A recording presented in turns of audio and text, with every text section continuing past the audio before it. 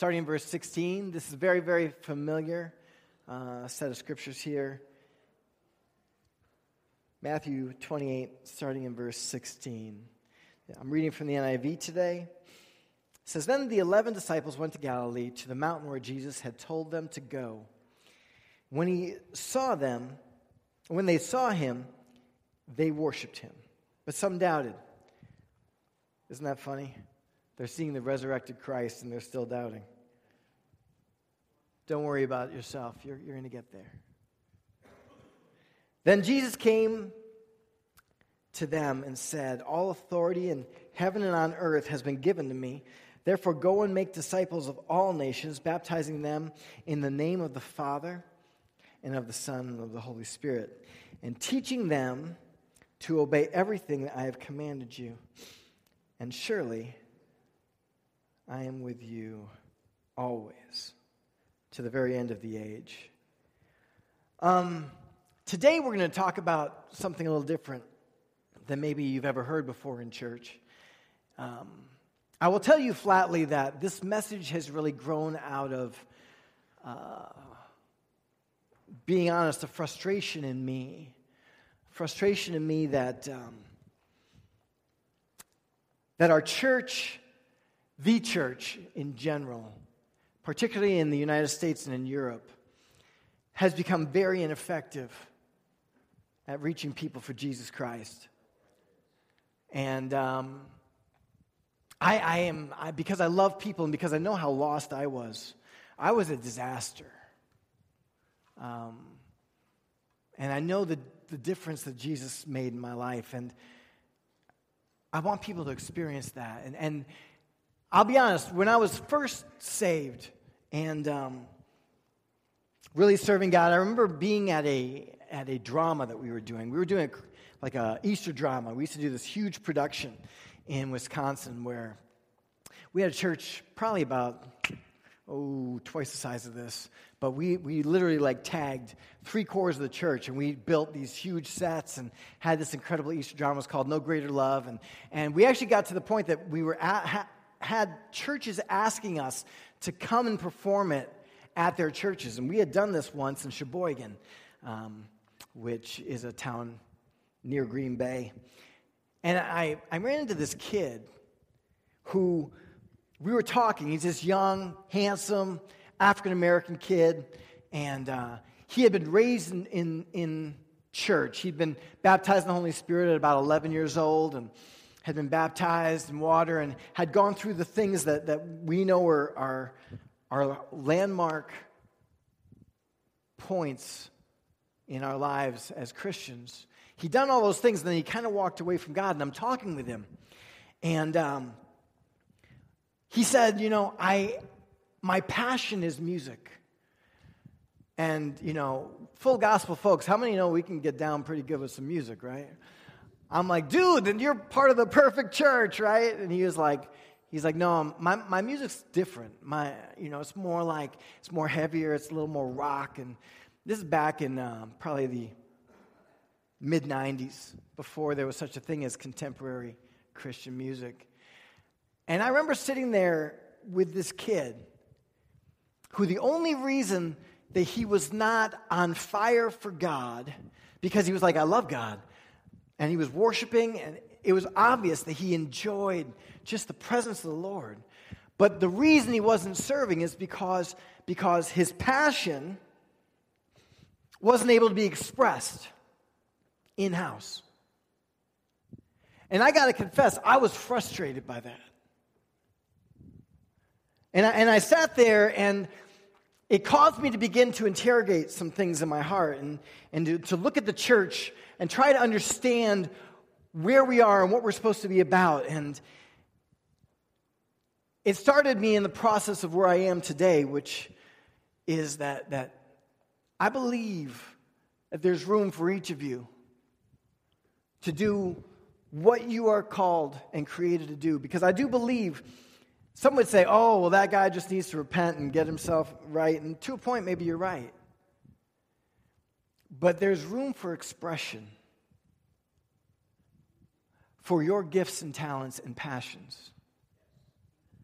Because if they're not sin, God probably put them there to one degree or another. And so we need to begin to really understand who we are and what we're about, because we are the kingdom of God. We are the kingdom of God. We are called to reign. God calls us to be kings and priests, right? Literally, we are the kingdom. If you look at Revelation 5, 9 through 10, it's one of my favorite scriptures. They're praising Jesus in the house. I mean, they are there in the heavenly sanctuary, and it says, and they sang a new song, saying, "Worthy are you to take the scroll and to open its seals, for you were slain, and by your blood you ransomed people for God from every tribe and every language and people and nation, and you have made them," who's he talking about? Us. "And you made them a kingdom and priests to our God, and they shall reign on the earth." We are called to reign. And we're called to reign now. The kingdom is right now. Now, I know that Jesus isn't sitting enthroned in Jerusalem yet. That'll come. The fullness of the kingdom hasn't shown up yet, but the kingdom has come. Jesus said that the kingdom of God is where? It's within you. The kingdom is the Spirit of God that comes by faith. When you receive Jesus Christ as Lord and you ask Him to forgive you of your sins, God deposits a part of His eternity into your soul, and the kingdom of God comes to dwell in you. You are the kingdom. And because of that, God's people in this world are to transform this world by bringing the light of the kingdom to the world. We are to bring the kingdom here. And that has two different aspects. We talk about evangelism and going out and reaching people for Jesus Christ. And if you don't know Jesus as Savior, it's the greatest thing ever. It's incredible. It's like nothing else in this world. It'll heal your soul and make you whole. It'll change your mind and make you stable. It's the greatest thing. See, but there's different parts. There's evangelism, yes, but there's also making disciples of nations. Evangelism is kind of like the quantitative. It's the increase of number. It's increasing the family of God. It's reaching new people for Jesus. But the discipling of nations is qualitative. It's about the quality of the discipleship. It's about taking the people that are part of the kingdom and bringing the kingdom to a nation. It's about changing the nation because of us and our effect. I believe for a long time that what has been missing from the church globally is that we keep waiting for the world to show up at our door so they can get saved. And I'm about this place. I'm about us having great music. Does anyone like to paint?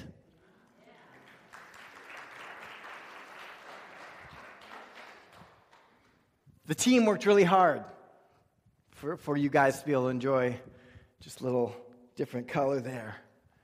I'm about making this place the best it can be, having the best music and the best preaching and the best ministries and all those things. But we have got to understand that if we're waiting for the world to come here to find out about Him, then we will be waiting a very long time. Culture is becoming increasingly more skeptical and more atheistic. The further we go into this postmodern era, which some of you may not understand what that even means yet, but you've heard the word. We can talk about that later. But the more we go into that, the less and less people are looking to the church for answers. They are trying to find them on their own. And if we are going to reach the world for Jesus, we are going to have to go out there to where they are. But this is the example of the church. This is the example of the early church. On the day of Pentecost, they were all in one accord in one place, and there were 120 of them, and the Spirit of God comes in, and God moves, and they all start speaking in tongues, and all this, it changed immediately. God breaks into their lives in a way that they were not ready for, and all of a sudden, what's the first thing they do? They stumble out of that upper room, and they're going, hey, I've got to tell you about this. And most of them are doing it in tongues at first. And all these different nationalities are hearing their language spoken by these Galileans who are uneducated, not worldly, cultured people, speaking 16 different languages noted in the New Testament, speaking about how awesome God is. See, the first thing that God does when God birthed the church is he kicked them out of the church to go get people. But too often in our churches, we're trying to have good enough programs and the right little lure to get people here. When we're the lure, we're the answer, because that is the Great Commission. And I'm going to be honest with you, because I always am. Most Christian leaders spend their energy, creativity, and time promoting their churches instead of God's kingdom. Do I want you to come here? Yeah. I think we have a great thing going. But I am not about this church. If you don't fit here and you want to go somewhere else, ask me. I'll send you to some good places. I got some friends who pastor in the area here. We'll send you. That's cool. And we won't get mad or sad or anything else. We'll pray for you and bless you when you leave. Because it's not about New Life Church. It's about the kingdom of God.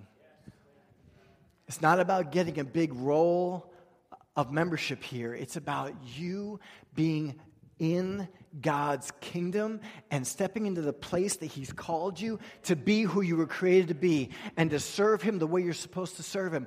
That is what it's about. Honestly, and I know that, I'm the pastor here, but I am more concerned with kingdom than I am with this place. It is my feeling that if we focus on kingdom, that this place will be filled. Because we'll just be fitting our place. And if somebody comes here and gets saved and ends up down at Lighthouse or ends up down at the, community, North Street Community Church or ends up at Victory, praise God. You go and serve there. You become who God made you to be and serve the kingdom of God so that you can become who God made you to be.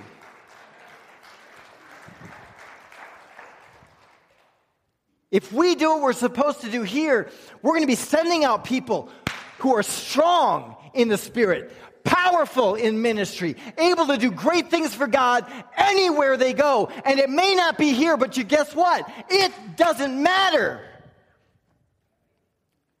Because if we're building disciples, we're making disciples, and you're going, that's what this is about.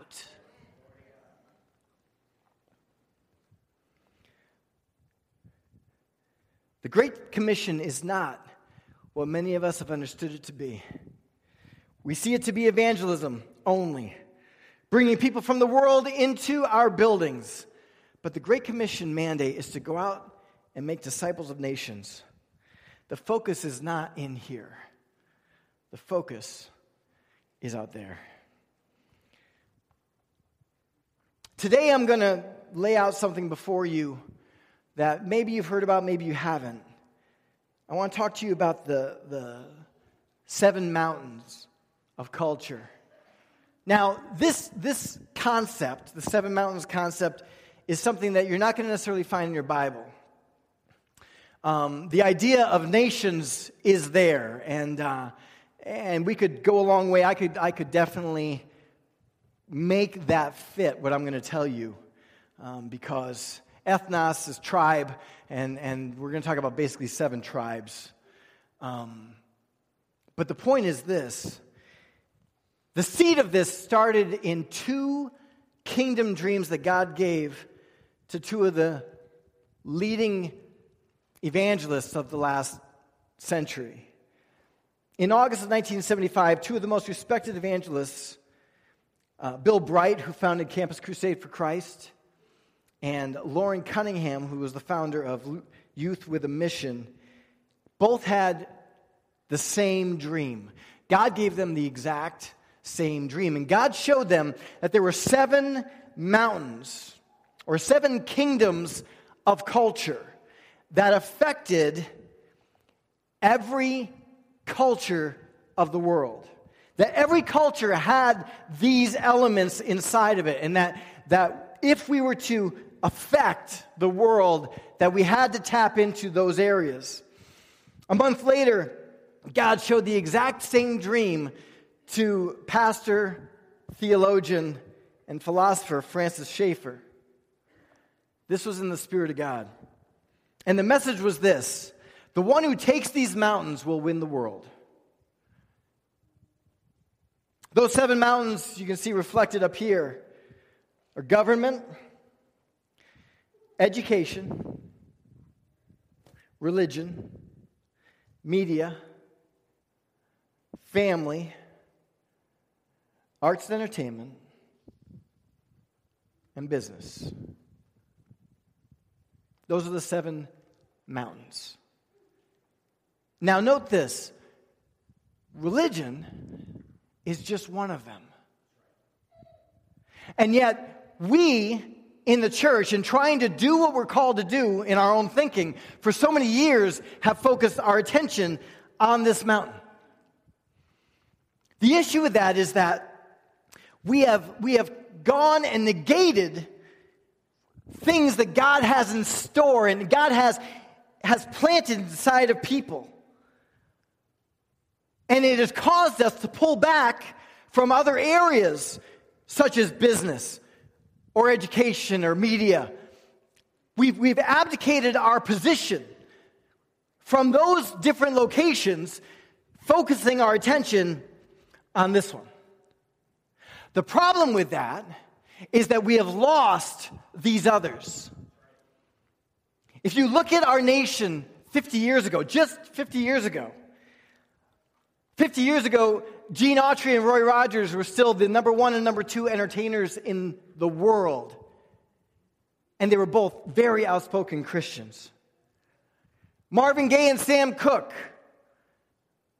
were pastors' sons who were at the top of the charts, along with Elvis Presley, though he had obviously backslidden away from his religious upbringing, had been Spirit-filled and baptized in Jesus' name as a teenager. The President of the United States was Richard Nixon, who was a Quaker. Literally, from the highest office to those who affected society, they had church in their DNA. And some of them were open and powerful professors of this gospel. But since that time, the church has pulled back.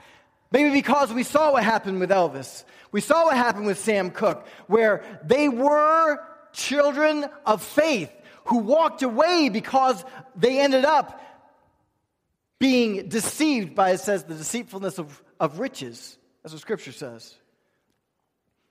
These things that are up here, understand that they can be, as anything is, a double-edged sword.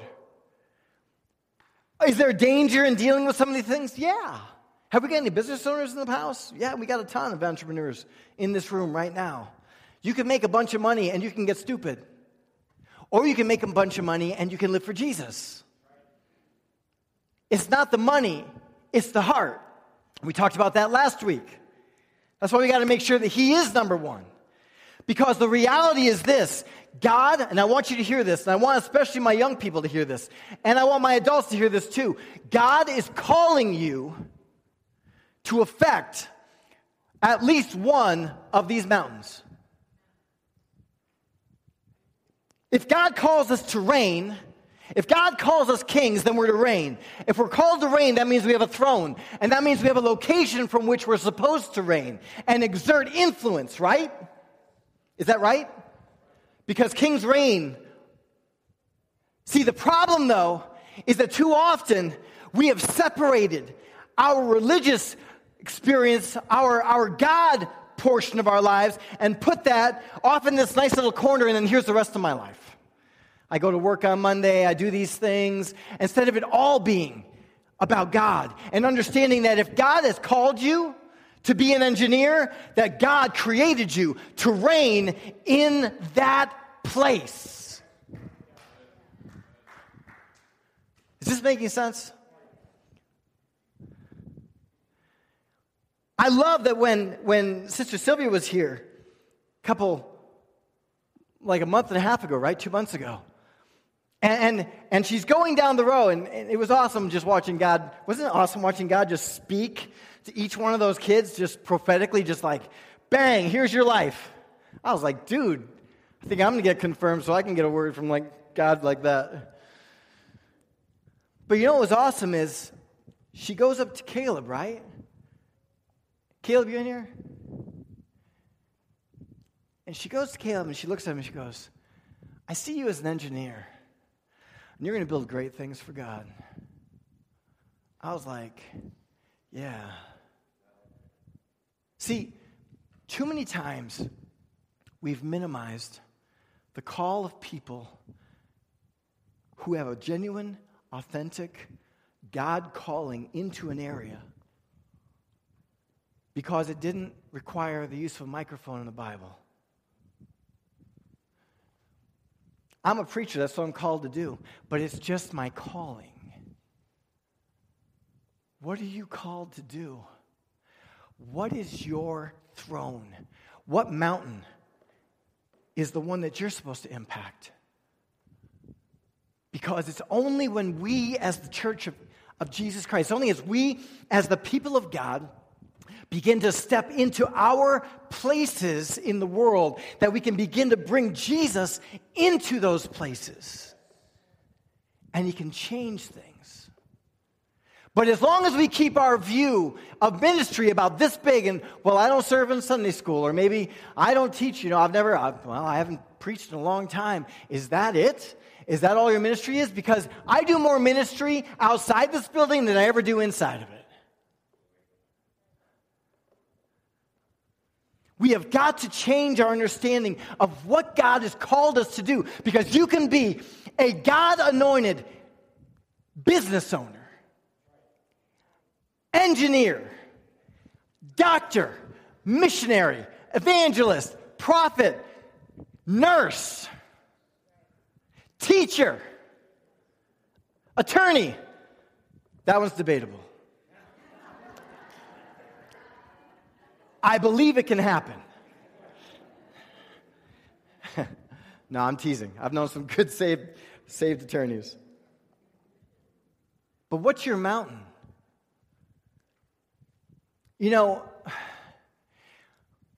What was cool recently in moving up here, I got to meet Johnny and Juanita Bergerson, and they have connections all around the world. And they introduced me to a preacher who I'd never heard of before. I shouldn't say that. I'd heard of him. I'd never read him before. His name is Sunday Aldalaja. And what's cool about Pastor Aldalaja is that literally he took all the things I've thought for years, and he's made it work. He's made it work in a church. And the result has been incredible. See, all he did is he understood that each of us has a ministry. Each of us has a calling of God. Each of us has a throne. Each of us has a place that we're supposed to reign for Jesus Christ. And he just said, go do it, which is what I've been saying for years. But he made it work as a pastor. And the church that he pastors, that he planted himself, is changing their society. Pastor Aldalaja, he's the pastor of the largest church in Europe. He's an African-American brother from Nigeria who planted a church, and get this, Ukraine.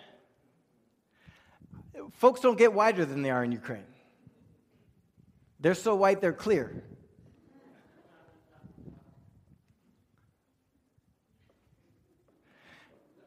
And here this African-American brother comes in, and he starts preaching the kingdom. He starts preaching the gospel, yes, but more than that, he starts talking about how you, as a Christian, are to go out and spread kingdom. And what is your passion? And where are you at? And what do you want to do for God?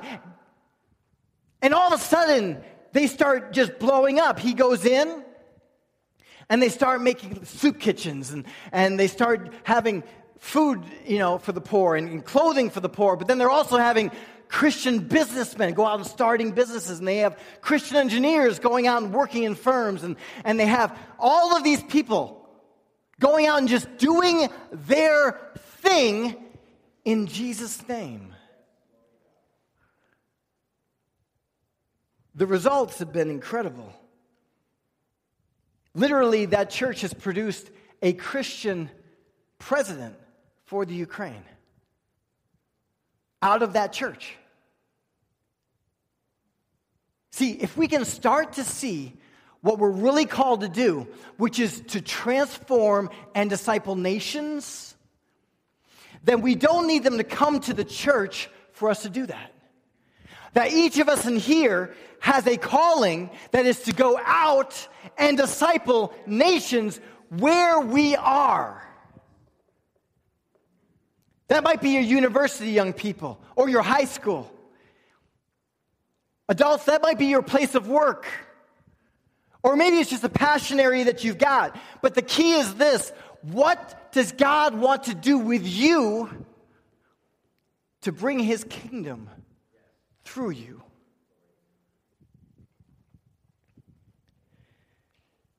See, to influence a nation, you will never accomplish it if you remain within the four walls of your church. We have got to know that we have got to go. I believe that many of us in this room, maybe not many, maybe there's some, I don't know. I don't know where you're at. I don't know what you're called to. I don't know. But I would say that there's a good number of us in here that may be in your exact calling. There are people in here that you've gone into an area of business that maybe you didn't expect to go into, or maybe you expected to go into. Maybe it was your whole life's plan. But you walked in, and there's blessing, and there's blessing, and there's blessing, and there's elevation. And God's promoting you in those things. But unless you see yourself, and unless you see your ministry there, you'll miss it. You following me? Because God doesn't just bless because He thinks you're cute. Scripture says that He gives us the ability to gain wealth, that He can establish His covenant. If you're blessed in where you work, then the reason is because God's elevating you to establish His covenant there. But until we see that, until we understand that, we can't. Because, well, that's just my faith. This is my work.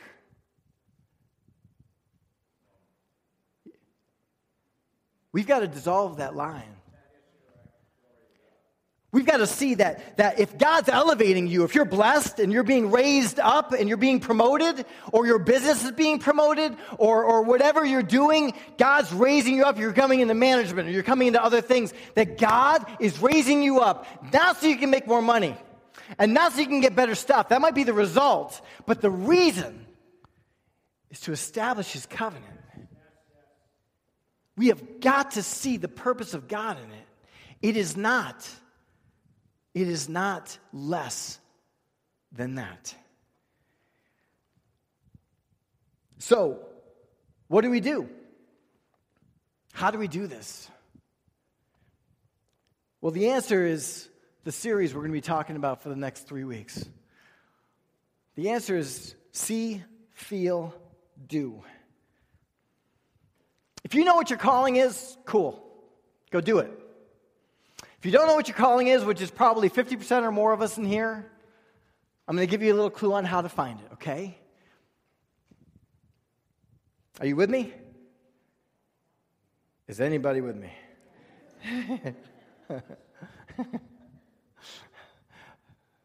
Thank you for at least laughing. I was getting nervous. The first thing is you see a problem, then you feel concern, then you do something about it. It's easy. Today, like I said, we're going down, the youth group's going down. We're going to take a bunch of our kids and we're going to wrap up 4,600 pairs of shoes. 4,600. It's a lot of shoes. Bring gloves, young people. You don't want athletes' hands. But I want to use them as just an example of the way that a calling begins to manifest in your life. Is that they went down on a missions trip to Honduras. And as they're down there doing missions work and building stuff and reaching people for Jesus Christ with the gospel, getting folks saved, they noticed something. They saw that a bunch of kids, most kids, didn't have any shoes. They saw something that caught their attention. And every one of us has had that happen. We see something that it connects with us. We go, there's a problem there. And that from seeing something, they began to feel something. See, their dad's a doctor. And they know that the disease oftentimes is transferred through the bottom of the feet to people. There's people who've caught parasites that have lodged in all sorts of different places in their bodies. I've heard of parasites in people's hearts. I've heard of parasites in people's eyes that have caused blindness and all this crazy stuff just because they didn't have shoes. And these two young women, while they're still teenagers, start to not just see, but to feel something in their heart. That these people, these kids, are in need. There's a need here. There's something that has got to stop. See, but then they didn't just feel it. And that's where most of us stop. We see the need, we feel the need, the compassion, and then we stop. What makes them different, and the reason we're going down to work for a few hours to package all these shoes up, is because then they started to do something about it. They started to say, what can we do? They started gathering shoes. Just their local church, and then they went on the radio, and all of a sudden God started to bless. And they started to impact people. 2 little girls from Lewisburg, Pennsylvania, started a ministry because they saw the need, they felt the need, and they decided to do something about it.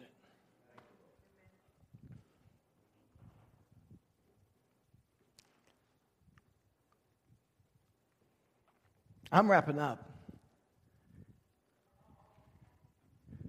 But it's time for us. It's time for us to stop waiting for the world to come. To stop just praying for Sally, not my Sally, secretary. Sorry, Sally. It's time to stop praying for Sally at the office, or Joe down the street, or Tim at the bus stop. It's time to go to them and be Jesus to them. God's calling you to impact one of these 7 areas. Maybe you're called to be an educator. Maybe you're called to participate in media and to produce news and those things. Maybe you're a blogger. Maybe you are supposed to be a preacher, an evangelist, or a prophet or something. Maybe you're supposed to go into arts and entertainment or government. Maybe you're supposed to be a businessman or woman. Or maybe you're just supposed to be a mom. But God's calling you. Hear me. God is calling you to change the world. And it is going to be in one of these areas. So we have got to decide that it's time to stop sitting in neutral and to put it in drive. That it is time for us to just decide that we are going to not just see a problem and not just feel the need, but that we are going to do something about it. It's time for us. And for us adults who are in this room and you're already in a job or whatever, it's time to devote that work to Him. It's time to be the light that shines in the darkness at your office or at your store or wherever it may be. God wants you to shine. It doesn't mean you somebody walks through the door of your store and you pray, lay hands on them suddenly and start speaking in tongues. That is not it. That's not it. It means you love them. You show Jesus to them. Because you know what? You, hear me on this. You are the only Jesus that they will ever see. And how you reflect Him will determine whether they come or not. Oftentimes. More often than not, it's been the church that has hindered God from saving folks than it's ever been that we helped Him. It's time for us to change.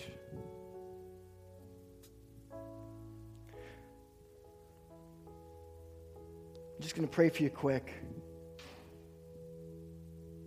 And then we're going to sing. But God is calling you to be a world changer. God's calling you to do something. Decide today to do it. Commit to Him. Father, right now,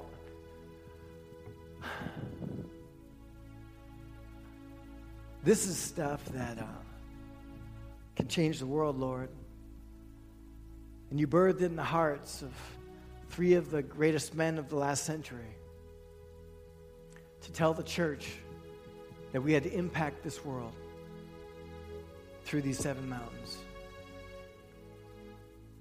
And I ask right now, use us, Lord. If we're complacent and we just don't feel like that's needed, kick us out of our comfort zone. Kick us out of our lays and our contentment. And let us serve you.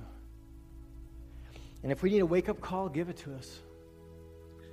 Because it's time to stop playing church. It's time to be the people of God in this world. I ask you to bless these people. I ask you to take us where we need to be. In Jesus' name.